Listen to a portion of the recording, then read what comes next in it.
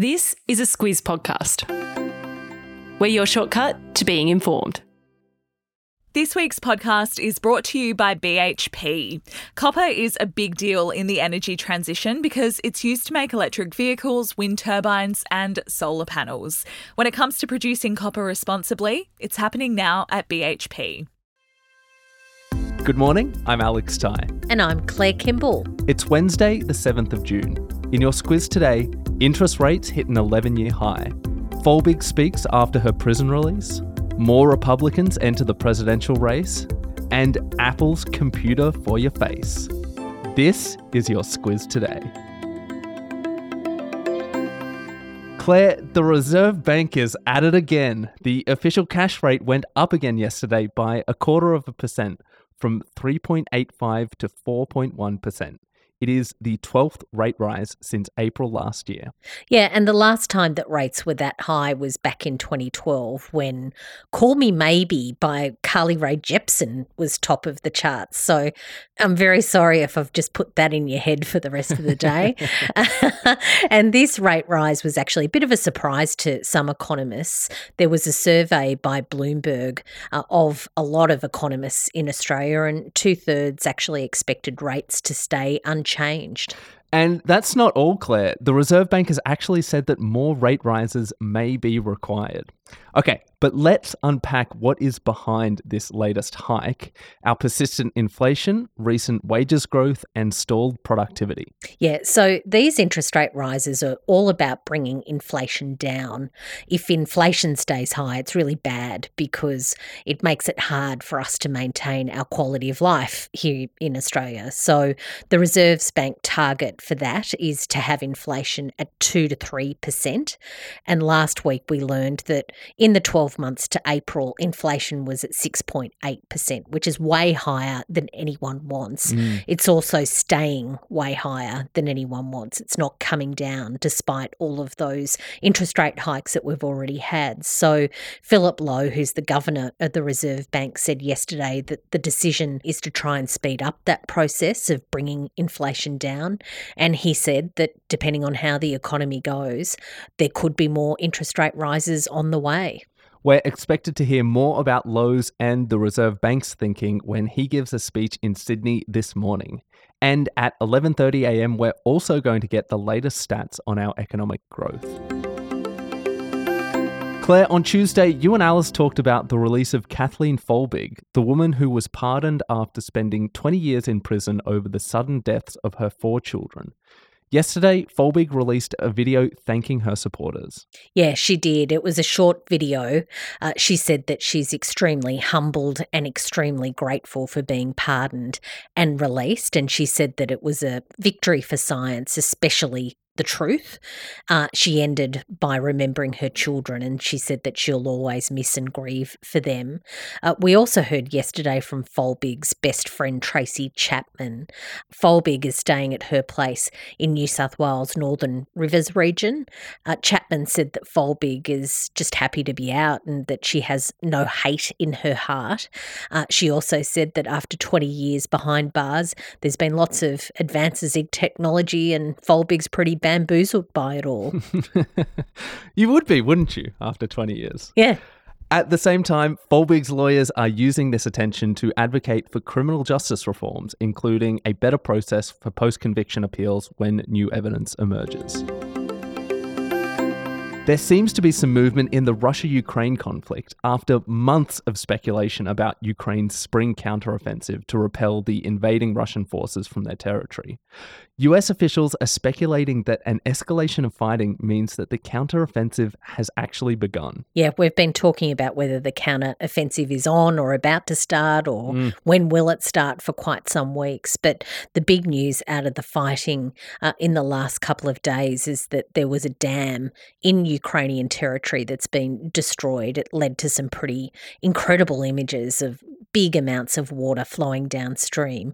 There were locals in that area that were urged to evacuate from their homes because the water levels were really rising. And it's also raised concerns that loss of water will affect Ukraine's ability to keep the Zaporizhzhia nuclear power plant cool. So no one has claimed responsibility for that dam's destruction. Both Russia and Ukraine are blaming each other. I'm sure we'll find out more in the coming days. Meanwhile, Australia has agreed to give Ukraine some of our Hawkeye armoured vehicles, which is something they've been asking for months. The US presidential race is warming up. Specifically, we're talking about the race amongst Republicans to get their party's nomination for president, which has really just become a competition to see if any challenger can unseat Donald Trump. And this week, Claire, we have two new challengers. Yeah, and they are very much focused on really taking Donald Trump on. The first is Trump's former Vice President, Mike Pence, who's expected to officially announce today that he's running against his former boss. He's filed the paperwork, and what the pundits say is that Pence is interested because he was unfailingly loyal to Trump while in office, really right up to those January 6th riots. And that saw Trump put a lot of pressure on Pence to try and overturn the rightful election results. It really was quite a flashpoint during that period, and Trump supporters actually chanted when they went into the Capitol, "Hang Mike Pence." So that's a bit of history coming back. Also, there's another new challenger who's expected to put his hand up this week, and that's Chris Christie.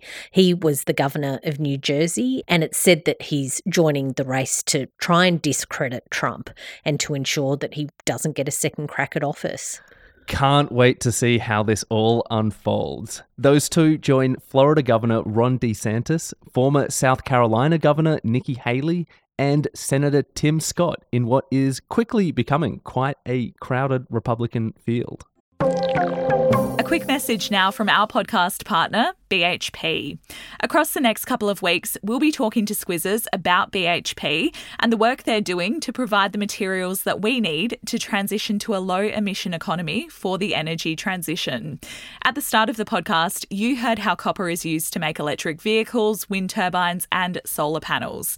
So when it comes to producing it, reducing emissions is a priority. And that's why BHP is making solar, wind and battery deals to help power their South Australian Olympic Dam copper mine. It's happening now at BHP.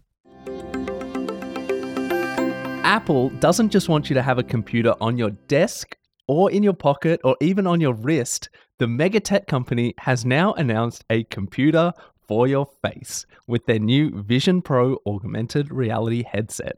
Yeah, so just to start at the beginning, augmented reality is when you project apps and images onto the physical world by looking through these sorts of goggles or these glasses, which, by the way, aren't exactly sleek. They sort of look a bit like ski goggles.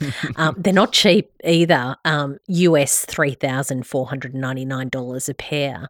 So they might not become really quite as pervasive as the iPhone overnight, but the really important thing about the launch is that it's Apple's way of planting a flag in the ground and saying that they think that this is where computing is going in the future, namely into products that blend the physical world and the digital one. That price tag, though, is just so expensive. And what a lot of tech journalists are saying is that as impressive as the tech behind the Vision Pro headset is, Apple will really be relying on third-party app developers to create apps and software that justify the existence of the headset, which it might look and feel great, but it doesn't yet have an obvious use. Yeah, watch this space. Claire, this was a fascinating story. In Finland, a man was fined $195,000 for a speeding ticket. Yeah, and look, it wasn't that he was going a million miles an hour to justify that big fine. The reason why the fine is so big is that Finland has a system where it ties the value of its fines to a person's income, and the driver of this vehicle happened to own a company that was worth more than $10 million. He wasn't going a zillion miles an hour. He was going 82 kilometres in a 50 zone, and he said that he really regrets the matter. Squiz the day, it is Global Running Day, and I reckon I will go for a run after this. Well, aren't you a smarty pants and very virtuous? So good luck to you. We've also got a couple of speeches today. Of course, mentioned that Reserve Bank Governor Philip Lowe is speaking in Sydney this morning. Annika Wells, who is the Federal Minister for Aged Care and Sport, is giving an address to the National Press Club. That's at 12:30 today. Thank you so much for listening, and please, if you haven't already, you should join the thousands of squizzers giving the show a 5-star review. Thanks, and we'll be back again tomorrow.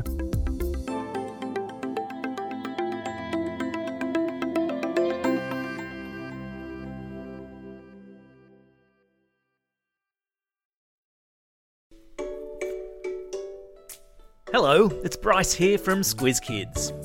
Kids and fiscal policy go together like peaches and cream, which is why we're excited to present a special Squiz Kids Q&A this week with Federal Treasurer Jim Chalmers. It's the podcast where the kids of Australia get to ask the questions. Tune in to Squiz Kids today to find out how the notorious BIG has helped shape next week's budget, why the Treasurer considers himself more of a three-pointer than a slam dunker, and why his toenails will be painted with glitter nail polish next Tuesday when he stands in Parliament to hand down the budget. Plus, there's a cheeky question in there about his leadership ambition. All part of our mission to engage kids in the wider news agenda. Check it out in the Squiz Kids podcast feed or via squizkids.com.au.